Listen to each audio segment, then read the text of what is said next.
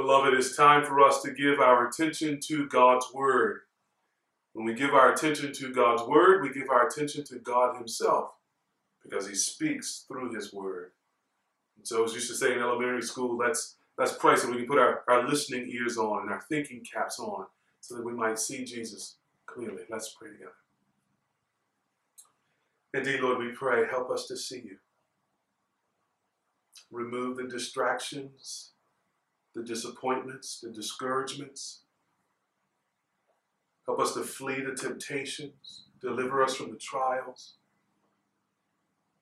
Lord, prevent the cares of the world from choking out the seed of Your Word. The enemy who would snatch it from us even before we have it take root, Lord, we pray, bind the enemy and cause Your Word to root in our hearts and water it and let it bear fruit 30, 60, 100-fold. Do this not in just some religious way so that we are more religious persons. Do this in a spiritual way. Revive us. Let us see You and behold You and Your goodness and Your glory. Let us come near to You and sup with You. Let us even now, Lord, know personal fellowship with You through the preaching and the listening to of Your Word. We need You, Jesus. We need You. Speak to us. Help us. Bless us by Your Word, we pray. Let us behold You, we ask. And we ask this, Father, in Jesus' name. Amen. To punish me for my contempt for authority, fate made me an authority myself. Those are the words of Albert Einstein, a brilliant scientist whose name today is still viewed as a kind of authority on scientific matters. And as was his witty way, sometimes he expresses here a troubled relationship with authority. He says, I have contempt for authority. I have contempt for expertise. I have contempt for those in a power. And to punish me for that contempt, fate turned me into an authority myself. Life is ironic like that sometimes. And human relationships to authority are intriguing sometimes. Some people, like Einstein, really dislike authority. And sometimes they still end up being authorities themselves. Other people like authority too much. They rush to it. They look to grasp it and to have it. And the worst thing we can see is for such authoritarians to be placed in positions of authority. But both rejecting authority and idolizing it are both problems. God has made the universe with authority wired into it. So we need a proper response to it. I mean, from the moment we are born, we come beneath the authority of our parents, don't we? And the moment we become parents, we take then a position of authority in the lives of the children that God has entrusted us to. And as children, we grow, and part of our growth is coming into contact with more forms of authority, different sources of authority. So pretty soon, we not only are under the authority of our parents, but also under the authority of our teachers, our coaches. And then perhaps at some point we have interactions with other forms of authority, like policemen or politicians. We exist in a web of interlocking authorities. It's inescapable. It's how the Lord has made the world. If we run from authority, we get captured by it. If we run to it, we may be abused by it. But we cannot escape it. So the challenge really is to come under the correct authority, legitimate authority that uses its power legitimately. Where can such legitimacy be found?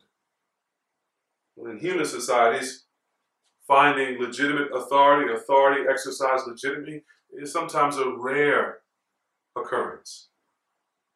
That's why we long for it. even if we are nervous about it. That's what kind of resonates in the hearts of people watching the Chauvin trial. There's the longing for justice, which is the appropriate use of authority. There's the glimpsing of it in this particular case, and the simultaneous recognition of the misuse of it in another.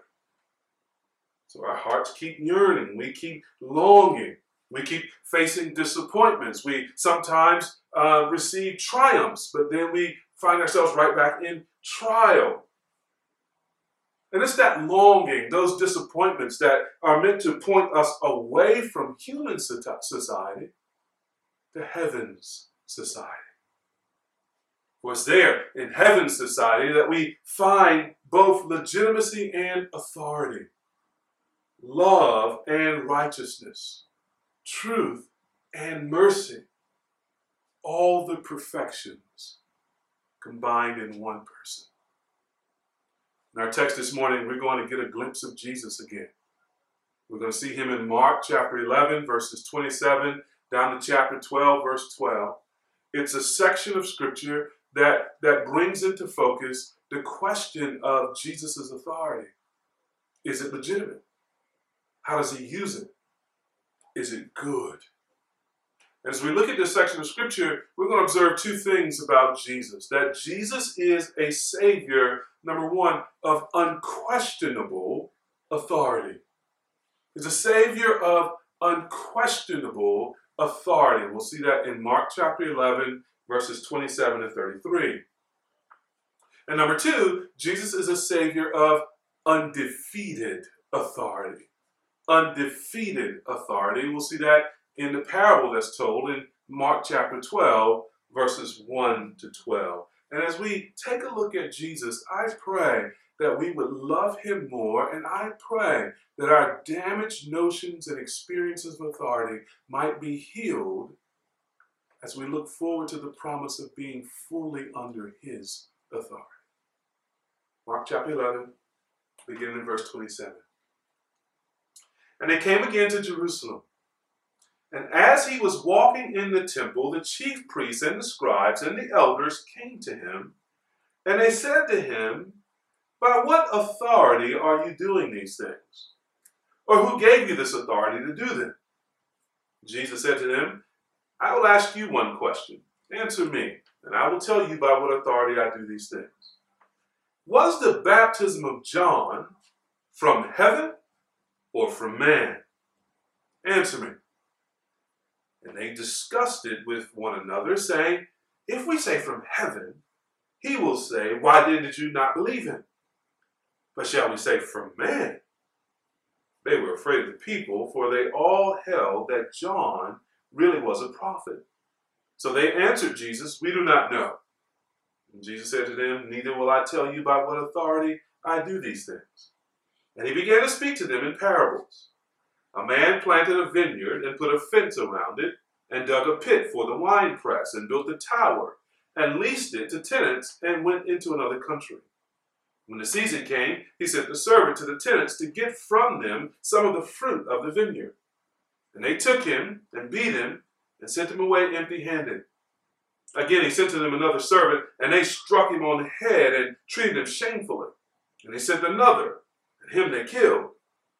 And so with many others, some they beat and some they killed.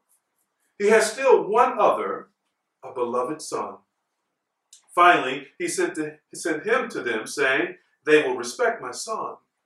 But those tenants said to one another, "This is the heir. Come, let us kill him, and the inheritance will be ours." And they took him and killed him and threw him out of the vineyard.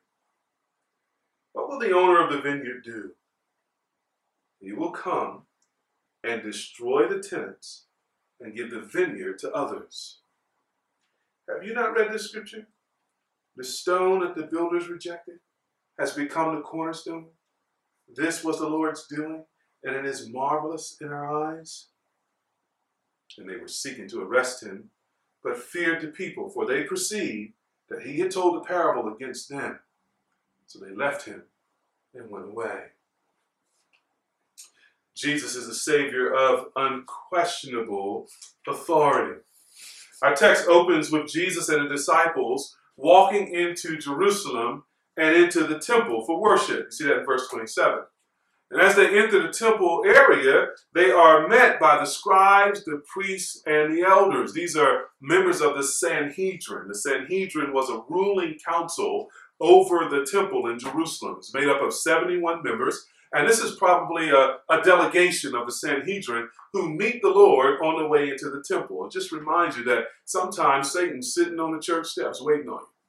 And so they come, and these religious leaders are remember now, they're the ones in charge of the temple area. They're the ones who oversee the court of the Gentiles, which we talked about last week, where money was exchanged and livestock was sold to all these folks making pilgrimage to Jerusalem. And as we saw in our sermon last week, Jesus had cleansed the temple, running out of the temple area, those folks who sold the livestock, turning over the tables of the money changers. And so now the Sanhedrin's money is funny, because he has sort of interrupted all of that commerce, running people out of the court of the Gentiles. Remember, he called that very court, said it should have been a house of prayer for all nations, but they had turned it into a den of thieves. Well, these the boss thieves come to confront Jesus. In verse 28, they ask Jesus a question. By what authority are you doing these things? Or who gave you authority to do them? Now, these things, this probably has in view what we just talked about, Jesus cleansing the temple. But ever since chapter 2, Jesus has been talking about the fact that judgment is coming upon the religious leaders. And he's been teaching the people that God is going to bring judgment. So these things is probably also referring to his teaching about the leadership society. Now, when you read the Gospels, you see that the Jewish religious leaders were people who cared a lot about authority. Hence this question. By what authority are you doing these things, or who gave you this authority to do them? And specifically, they cared about their own authority. That's how they remained in power. They were the religious gatekeepers, and the sort of use of authority is how they guarded their domain. They wanted to decide who was in and who was out. They loved control and loved being in charge, loved being seen to be in charge. The Lord Jesus threatened all of that with his teaching and his cleansing of the temple. They want to know who died and left him in charge. Now the question is asked in two parts there in verse 28. By what authority are you doing these things? That's part one. They're asking Jesus if he has an authority from some other source. Or who gave you this authority to do that? Right? They want to give some other human authority. Perhaps one of them has delegated to him the ability to do what he has been doing. Do you have your own authority, or has one of us given you some authority? And in all this, they are probably assuming that Jesus' authority is not from God, but is from some other human beings. Now, one of the differences between human authority and divine authority is that human authority almost always comes from outside of ourselves, from some other higher authority. Somebody has to give us authority. Let me give you a few examples.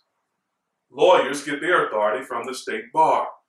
You can't practice law unless that higher authority of the bar gives them permission to do so. Doctors get their authority to practice medicine from the medical board. The police get their authority from the city council. The U.S. president gets his authority from the U.S. Constitution and the voters who elect him to office. See, in each of these examples, the right and the power to rule, what we call authority, the right and the power to rule comes from some other group or some other source outside of the person. That's almost always the case with human authority.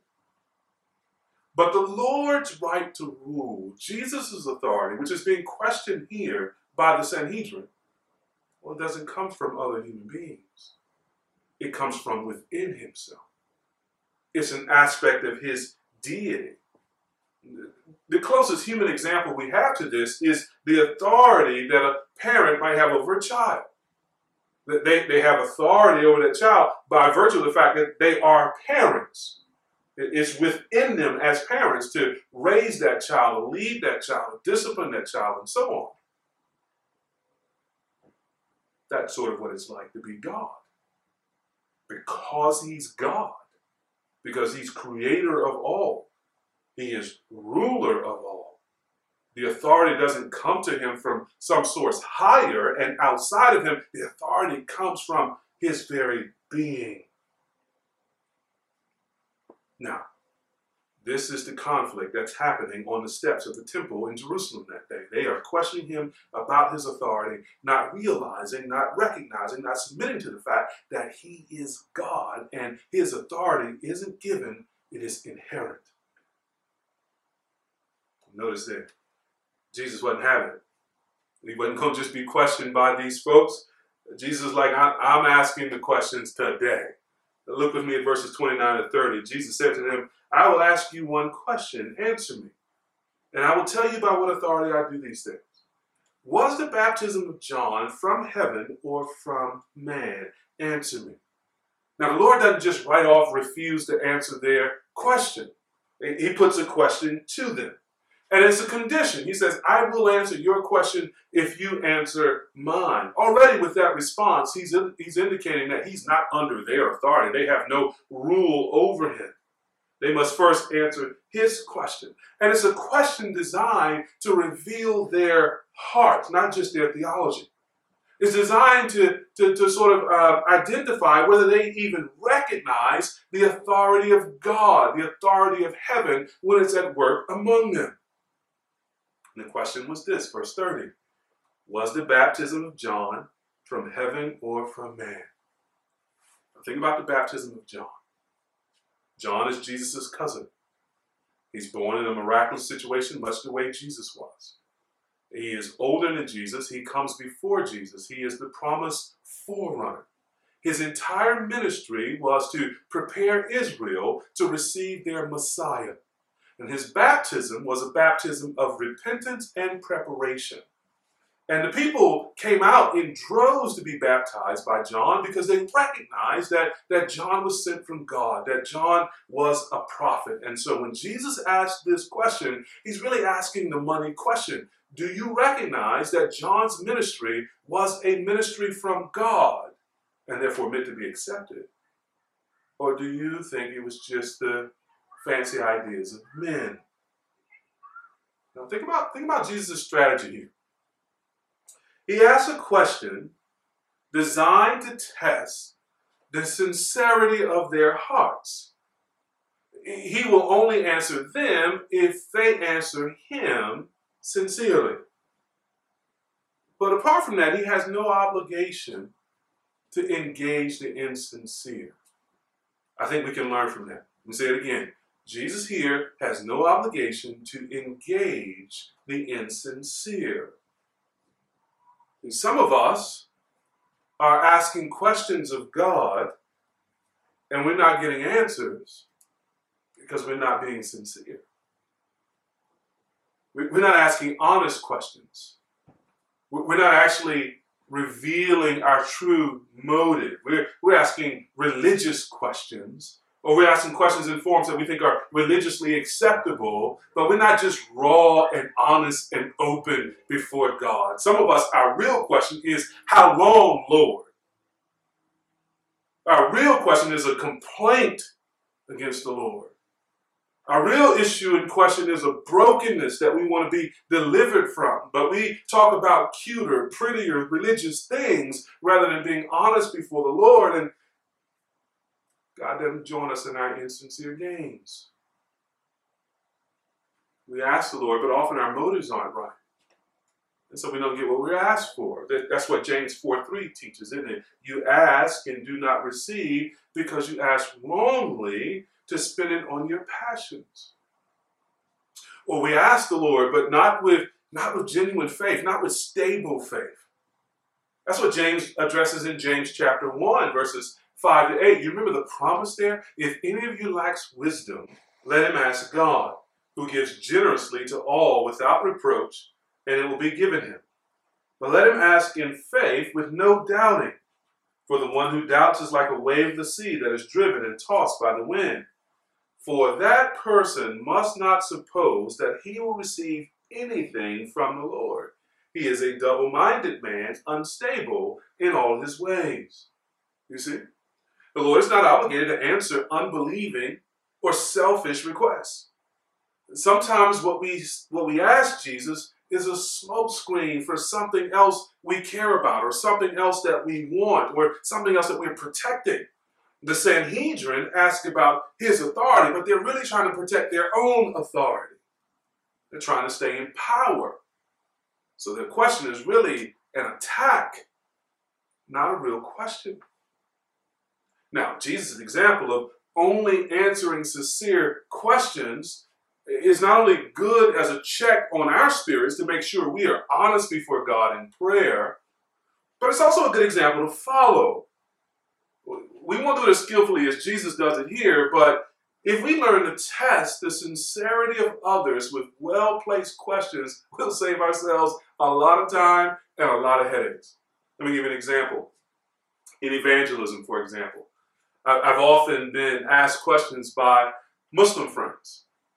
Sometimes the questions have really just been smoke screens for other things they want to try and get to. They want to try and talk about in a way of trying to discredit Christianity. And I'll answer one question and they'll jump over here to another. I'll answer that question and they'll flip back over here to something else. And so I've learned to just sort of say, hey, listen, if I can answer all of your questions to your complete satisfaction, would you bow the knee and worship Jesus?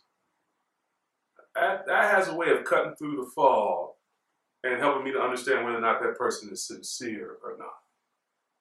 Or use another example. We can use questions like this to end the endless debates about social issues and politics, for example. Just cut through the smoke. Ask something like this. If I could give you all the information you need to feel confident you should take blank position, would you today become an active advocate for this cause? Right? Because if I gave you all the information you need so that you could feel fully confident and you still wouldn't adjust your position or advocate for this cause, okay, something else is at work. It's not really an intellectual question. It's not really an honest question. There's something else that you either want to debate or something else you want to defend. Let's just talk about that and quit pretending, right? So Jesus uses a strategy here that not only exposes the hearts of the Sanhedrin, but a strategy that's helpful for us. We ask helpful diagnostic questions, we can have more honest conversations. We'll notice that the Lord's questions about John's baptism, it puts the religious leaders in a difficult position. They call a huddle in verse 31. They knew if they answered heaven, they would condemn themselves because they didn't believe John and they rejected John's ministry. And they also knew if they answered man, then the crowds would condemn them because the crowds believed that John was indeed a prophet. And right there in that verse, the word where it says they sort of gathered together and talked together, that word could be translated connived. Give us another clue. They're not sincere. They're conniving. They're giving a DC answer. The Lord asks a yes, no question, and they're going to come back, well, I don't know. They're trying to take an easy way out. They're trying to escape the trap. They could have been sincere and said from heaven and repented and believed the authority of God coming through John. They could have been sincere and said, man, if that's what they really believe, and rejected that authority. But they took the position of a Philadelphia lawyer, of a DC politician. They took the cowardly role. They answered, we do not know. They're kind of worse than little children who get in trouble and cover for each other. You know, maybe 3, 4, 5 of them doing something they ain't got no business doing. There might be kind of one ringleader who put them up to it. They get busted, and the adult says, hey, you know, who did so-and-so? And the ringleader knows, like, we don't know. And they look around us like, we don't know, do we? We don't know. You know, they just think the parents' brains just been sucked out of their head, telling that falsehood. The religious leaders are just as ridiculous, standing before Jesus, talking about We don't know. We don't know. Everybody knows it's insincere. Mark wants us to know that. And everybody knows that insincerity with God does not work. The religious leaders tried with Jesus, but notice how Jesus keeps it moving. Because they refused to answer him, Jesus refused to answer them, just as he said. Verse 33. So they answered Jesus, "We do not know." And Jesus said to them, "Neither will I tell you by what authority I do these things." Now, beloved, try to hear those words not as clap back. Try to hear those words not as a gotcha moment. Try to feel the tremendous tragedy and sadness of these words. Neither will I tell you by what authority I do these things. These religious leaders, because of their insincerity, and the people who followed them, could have had Jesus explain to them the mysteries of God's divine authority. They could have had Jesus tell them about his glory, his deity, his power, his sovereignty, his majesty, his relationship with the Father, from whom he gets his authority. But they missed out on the revelation of all of that. They missed out on it because that's revealed in the Son of God. They missed out on it because they weren't honest and because they were afraid of men rather than God. It's impossible to know how much might have been given to them if they had just been honest. It's impossible to know how much we might receive from Jesus if we would just be honest with him. But Jesus' refusal to answer shows that the religious leaders have really cannot question his authority. It's unquestionable that he is the one who is in authority here. They have no power over him as religious leaders, neither do political leaders. You remember what Jesus says when he's before Pilate. You could do nothing to me except that it was given to you by my Father in heaven. Who are these clay creatures to challenge the creator of the cosmos? His authority is unquestionable. When I read the words of Jesus in verse 33, I can't help but think of God's words to Job near the end of that book. You remember how God asked a long string of questions over the course of about 4 chapters near the end of Job. He's putting an end to the questions and the speculations about him.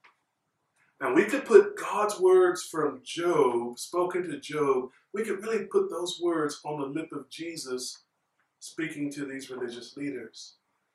It drives home the same point. For example, Job chapter 38, verses 1 to 7. Then the Lord answered Job out of the whirlwind and said, "Who is this that darkens counsel by words without knowledge?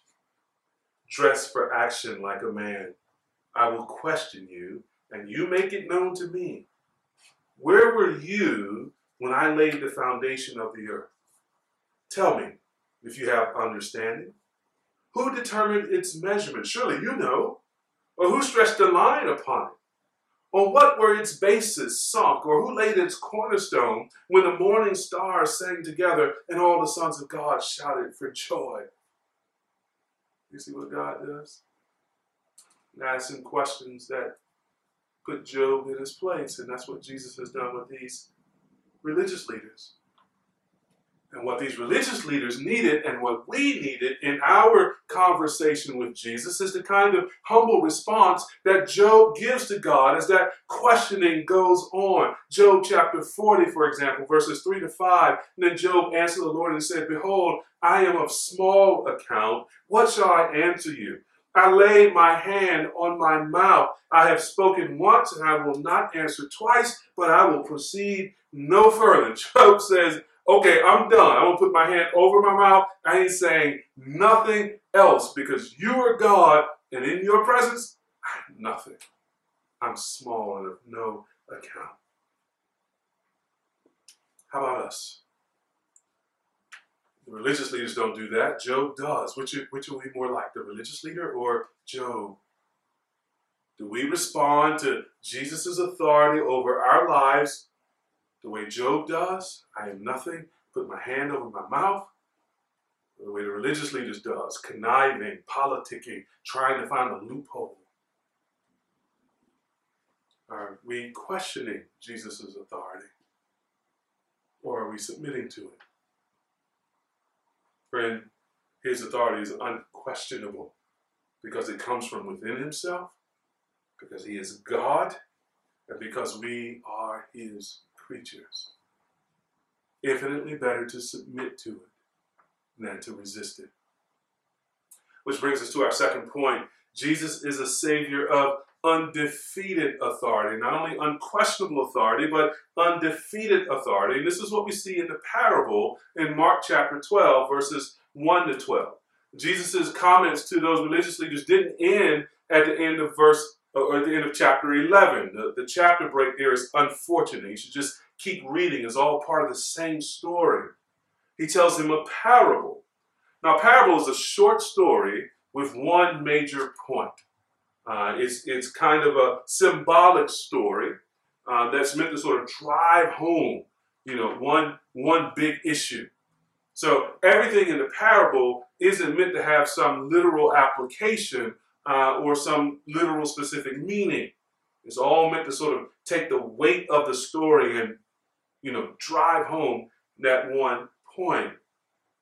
When Jesus tells a parable about the owner of a vineyard and his tenants.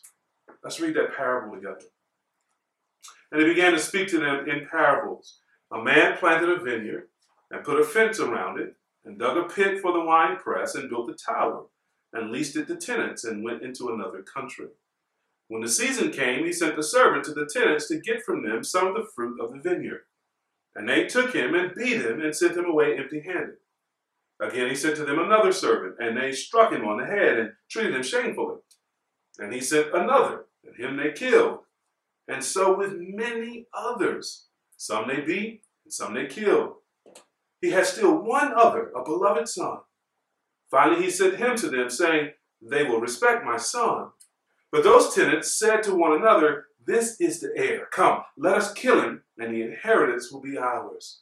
And they took him and killed him and threw him out of the vineyard. What will the owner of the vineyard do? He will come and destroy the tenants and give the vineyard to others. That's the story that Jesus tells, and he gives us the punchline in verse 9. Now, in the parable, the owner represents God. He's the one who owns the vineyard. The vineyard is the kingdom of God, or it might be Israel. So if you look at Isaiah 5, 1 and 2, there Isaiah and many other prophets describe Israel as God's vineyard. He has prepared this vineyard. He's placed everything in it for people to enjoy. The tenants in the parable represent the Jewish religious leaders. They act like they own the vineyard. They are not acting as stewards. They are trying to take it for themselves and not give to God what he deserves as the owner. They are resisting the owner's authority. The servants are the prophets that God sent to Israel, many of them, again and again and again, to teach them God's word. Some they beat, some they killed. And the son in the story is the Son of God. He too is the heir. He is the owner. And the owner reasons, if I send my son, they will recognize his authority. They will recognize his ownership, and surely they will treat him better. But they don't. They kill him. It's striking. In this story, the owner simply wants what is due to him as the owner, to enjoy the fruits of the vineyard along with those he has entrusted leadership to. Again, the tenants want to take it for themselves. They kill all the prophets, many others. They kill even the son. Now, pause for a moment here and think about what this story teaches us about the character of God. Before we talk about the main point of the parable, think about what's being revealed about God. What kind of God gives an already prepared vineyard to tenants who didn't help to prepare it, who didn't help to buy it, and allows them to rule it? What kind of God sends servant after servant after servant to appeal to the tenants? Even when they beat the servants and kill the servants, he sends more. And what kind of God, after all of those servants have been beaten and killed and treated disrespectfully, says, I'm going to give them my very own son. I will send my son to them as well, knowing the murderous tendency of these tenants. The parable teaches us that God is long-suffering. He is patient. He persistently pursues his people, even when they are rejecting him, as the religious leaders do. It must be that people who think God is an angry old man and mean simply have not considered how patient and persistent he truly is. If you're not yet a Christian and you have been rejecting Jesus, and you are still breathing, every breath is like God sending you another servant to appeal to you, to humble yourself and submit to him. He is long suffering. But verse 9 gives us the punchline of the story. The verse says there, what will the owner of the vineyard do? He will come and destroy the tenants and give the vineyard to others. So, beloved, rejecting God's messengers and God's Son can only end in judgment because it is rejecting God's authority. We can reject Jesus' authority, but we cannot defeat it. The owner comes and he destroys those who rejected it. In fact, we only defeat ourselves. Our judgment is a result of our refusing God's authority over us, not of God using his authority over us. Get that clear? Our damnation, our judgment, our eternal suffering in hell is a result of us refusing God's authority over us, not a result of God using his authority over us. For the way he uses it is always legitimate, always good. That's what the religious leaders miss. They think rejecting Jesus gains them something. They think rejecting God's authority gains them something. But the one they reject will actually be the cornerstone of the kingdom. Notice what Mark writes, quotes there, verses 10 to 11. It's a quote from Psalm 118, 22 and 23, which we read as our call to worship. The stone that the builders rejected has become the cornerstone. This was the Lord's doing, and it is marvelous in our eyes. It truly is marvelous. Jesus is the stone that the religious leaders rejected. They threw him away.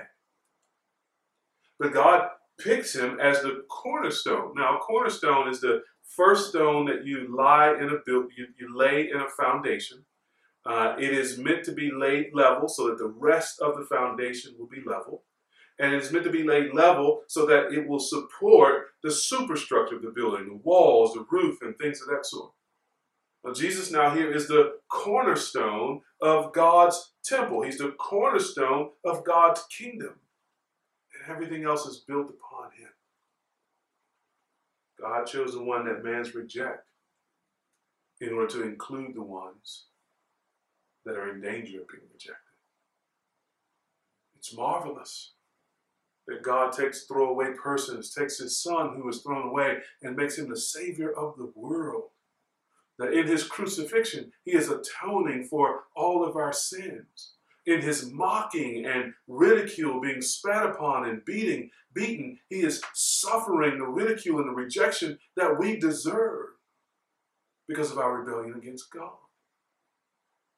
And the very act of his rejection and suffering becomes the act that redeems us, that pays the price for our sins and provides for us righteousness, that we might enter into God's presence and be accepted forever as forgiven and righteous, and just through faith in the crucified and resurrected Son of God. Is that not marvelous? That we don't pay for our own sins? That we don't have to be perfectly righteous in and of ourselves? That we don't have to suffer the mocking, the ridicule, the beating, the death that we deserve? But that Jesus has taken our place? And the very rejection that he suffered was the very means God used to redeem us. Oh, for those who believe, it is marvelous in our eyes, and this was only the Lord's doing. It wasn't our doing. The songwriter marvels in this way when he writes, "Why should I gain from his reward? I cannot give an answer." Can you give an answer? The religious leaders should have stood amazed at what Jesus was teaching and would do, but instead, verse 12 says they wanted to arrest Jesus. They wanted to exert their authority over him, but they didn't. They didn't arrest him for the same reason. They didn't answer his question. They feared the people. You see how the fear of man is a snare, as Proverbs says? If we try to live our lives sort of, fear of what other people think, we will soon be in bondage. We will soon be trapped, and our lives will be fruitless. The fear of man was the motivating factor in their lives. Verse 12 says they knew the parable was against them. They knew Jesus was telling them the truth about themselves. And instead of accepting the truth as it was told and repenting, they looked away from that, looked to the crowd, and took their cues from the crowd. Now, I want to suggest to you, make a point here. Sometimes the only thing holding us back from our darkest sin is our fear of public opinion. They would have arrested Jesus and killed Jesus, almost fulfilling the parable as soon as he told it. But they didn't because they feared the crowd. Here's the thing. We sometimes fear exposure more than we fear sin. We fear man knowing the truth about us more than we fear the truth about us. And in that way, beloved, if fear of man keeps us from our darkest sin, it is an interesting form of grace. It's not the highest form of grace. It's not the grace that saves us, but it is a grace that restrains us. The last gift of grace to these religious leaders was the crowd's opinion. Now, when these leaders break free of the crowd's opinion, having not repented and turned to Jesus, when they break free of that restraint, then they fall headlong into their sin. And so it is with us. This is the problem with things like, I'm going to keep it 100, by which we mean we just go ahead and do what we want to do or say what we want to say. This is the problem with some notions of authenticity that are not tied to what the Bible says about us, but are tied to what we say about ourselves. Sinfully sometimes. This is the problem with, ain't no shame in my game. Shame is grace. It restrains us from sin. And if we throw it off, all that's left is for us to dive headlong into the deepest cracks of sin, the deepest, darkest pits of sin. So sometimes the fear of man is a kind of grace. Holds us back, keeps us in check, until we learn to fear sin more than we fear man. So let me ask us this morning, what is our fear of others doing in our life? Is it keeping us from Jesus or keeping us from sin? Or both? That's what's happened with the Pharisees. They are kept both from Jesus and from sin for a time. Now, let me be really clear here. We should not let public opinion keep us from Jesus, ever. But we should let it keep us from sin. The question is, which is it doing in our lives? The fear of man. It's a snare and a trap. My friend, my neighbor, if you are tuned in this morning and you're not yet a Christian, your eternal destiny depends on what you do with Jesus and his authority in your life. There are only two ways to respond to a cornerstone like Jesus, the foundation on which God builds heaven and the kingdom of God and salvation. There are only two ways to respond to him. Either we accept him or we reject him. One of the men who were there that day when Jesus met these folks at the temple steps, is a man named Peter. He's one of Jesus' most famous followers. He's an apostle, a leader of the early church after Jesus' resurrection. He wrote 2 letters that are in the Bible. And in 1 Peter chapter 2, he actually remembers this cornerstone issue. And he actually lays out for us the 2 ways to respond to Jesus. 1 Peter chapter 2, beginning in verse 4. As you come to him, that is Jesus, a living stone, rejected by men, but in the sight of God, chosen and precious, you yourselves, like living stones, are being built up as a spiritual house to be a holy priesthood, to offer spiritual sacrifices, acceptable to God through Jesus Christ. For it stands in Scripture, behold, I am laying in Zion a stone, a cornerstone, chosen and precious, and whoever believes in him will not be put to shame. So the honor is for you who believe, but for those who do not believe, the stone that the builders rejected has become the cornerstone, and a stone of stumbling and a rock of offense. They stumble because they disobeyed the word as they were destined to do. We can believe in Jesus and become a living stone, joined to him as our cornerstone.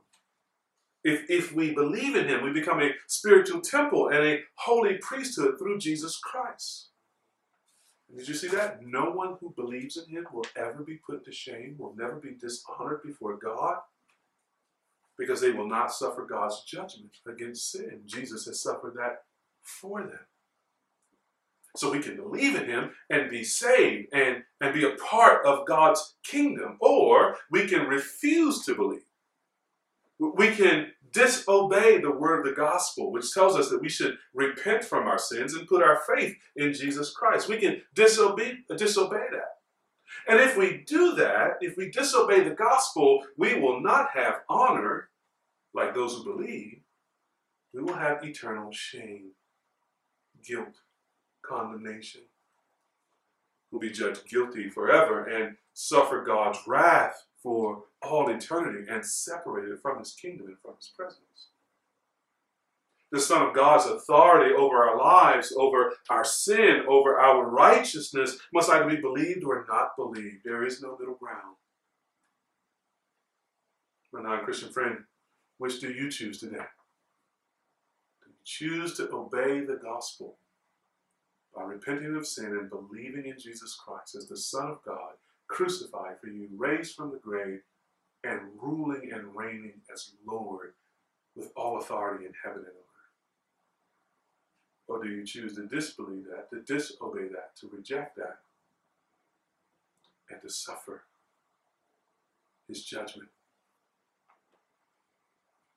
I pray you would believe, that you would choose faith, that you would place your hope in Jesus, escape the wrath of God to come, and live forever in his kingdom. Let him be your cornerstone. Build your life upon him as your rock. And when the rains and the winds come, you will not fall. You will live, you will stand in God's grace and forgiveness. And you will receive honor from the God who has loved you from before the worlds began. Believe on Jesus, and so be saved. And Christian, this teaching about Christ being the cornerstone, it applies to us too, in a lot of ways. But this passage about the cornerstone is quoted in other places in the New Testament. I want to take us to one other place, Acts chapter 4. Peter and John, you may remember, have healed a crippled man. And for doing that, the religious authorities, these same people we're reading about in Mark's gospel, have arrested them and is about to have a trial. So in Acts chapter 4, verse 5, down to verse 12, this is what we read. On the next day, their rulers and elders and scribes gathered together in Jerusalem, with Annas the high priest, and Caiaphas and John and Alexander, and all who were of the high priestly family. And when they had set them in the midst, they inquired, by what power or by what name did you do this? That sound familiar?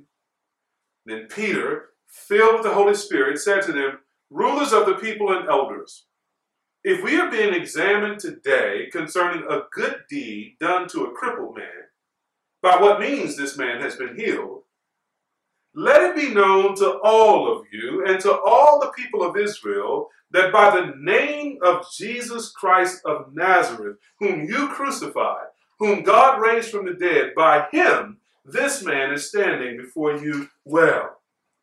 This Jesus is the stone that was rejected by you, the builders, which has become the cornerstone. And there is salvation in no one else, for there is no other name under heaven given among men by which we must be saved. I love Peter. He sometimes gets it so right. And when he gets it right with his bold self, it's beautiful. So, Christian, we must embrace and submit to Jesus' authority as our cornerstone. Notice now, even when we are questioned or challenged, even when we are arrested for the faith, as Peter and John are in Acts chapter 4. And when we accept Jesus as our cornerstone and build our life upon him as our cornerstone, knowing that he is our rock, that there are at least two things that flow from that. Now, to stand on the cornerstone effectively, we have to know that the authority is not ours, but Jesus's. I love verse 10. Look at that again. Peter says, let it be known to all of you and to all the people of Israel that by the name of Jesus of Nazareth, whom you crucified, whom God raised from the dead, by him, this man is standing before you well. You see what Peter is doing? He's pointing away from himself. He's pointing to Jesus. He's saying, by that name, that's the authority. By that person, Jesus Christ of Nazareth, this miracle was performed. It's not me, it's Jesus. So stand on the cornerstone, we got to keep pointing to Jesus. And the other thing to do, if we're going to stand on the cornerstone effectively, is we have to be clear that Jesus' authority, Jesus' name, is the only name that saves. You see that again in verse 12? Notice what Peter says there. There is salvation in no one else, for there is no other name under heaven given among men by which we must be saved. Peter is absolutely clear. There's only one way to be rescued from God's coming judgment. That's what saved means. There's only one way to be saved for God's enjoyment and the enjoyment of God. There's only one name. Jesus. The name that is above every name. The name that when it is sounded, every knee must bow and every tongue confess that he is Lord, to the praise of God the Father. We can be ineffective because we think our authority instead of Jesus' authority is the thing. We get carried away with ourselves, and we can be ineffective in Christian witness because we get blurry when we should get crystal clear. We start fearing man and trying to soften the hard teaching of Christianity like there's no other way to be saved except Jesus. We confuse people when we do that. We need to stand where Jesus stands. He's the only way of salvation from hell. And when we stand with Jesus, we don't have to worry about falling. He's our cornerstone. He's our rock. And Jesus is undefeated. That's why we're confident his promise to save will actually get us home to glory. He has all authority in heaven and on earth. And those who submit not only survive, we also thrive under his authority. Those who resist perish because Jesus is undefeated. If you want victory over sin, the flesh, the world, the devil, believe in Jesus, the cornerstone. His authority is unquestionable. His authority is undefeated. He's worthy of our trust. Let's pray. Father, indeed, we praise you for Jesus, a matchless Savior. Nobody like him. Nobody can rival him. Nobody can challenge him. Nobody can confuse or confound him. Nobody can thwart him or delay him. He is King of kings and Lord of lords. He is high and lifted up, exalted above all. His train fills the temple. His glory causes the earth to clap. We praise you for Jesus, so loving a Savior as to give his life for us undeserving sinners. We praise you for Jesus coming again to gather us as his bride, to consummate his wedding, his spiritual union with us, so that we are with him forever, beholding his face, feasting on the pleasures of his presence. Father, we praise you for sending your Son after sending so many prophets that were rejected. Sending at last your Son, whom you knew would be rejected, but whom you knew you would also make the cornerstone. Oh Lord, we praise you for so great a salvation. It is marvelous in our eyes. And today we worship you. Help us to worship you every day, we pray. In Jesus' name.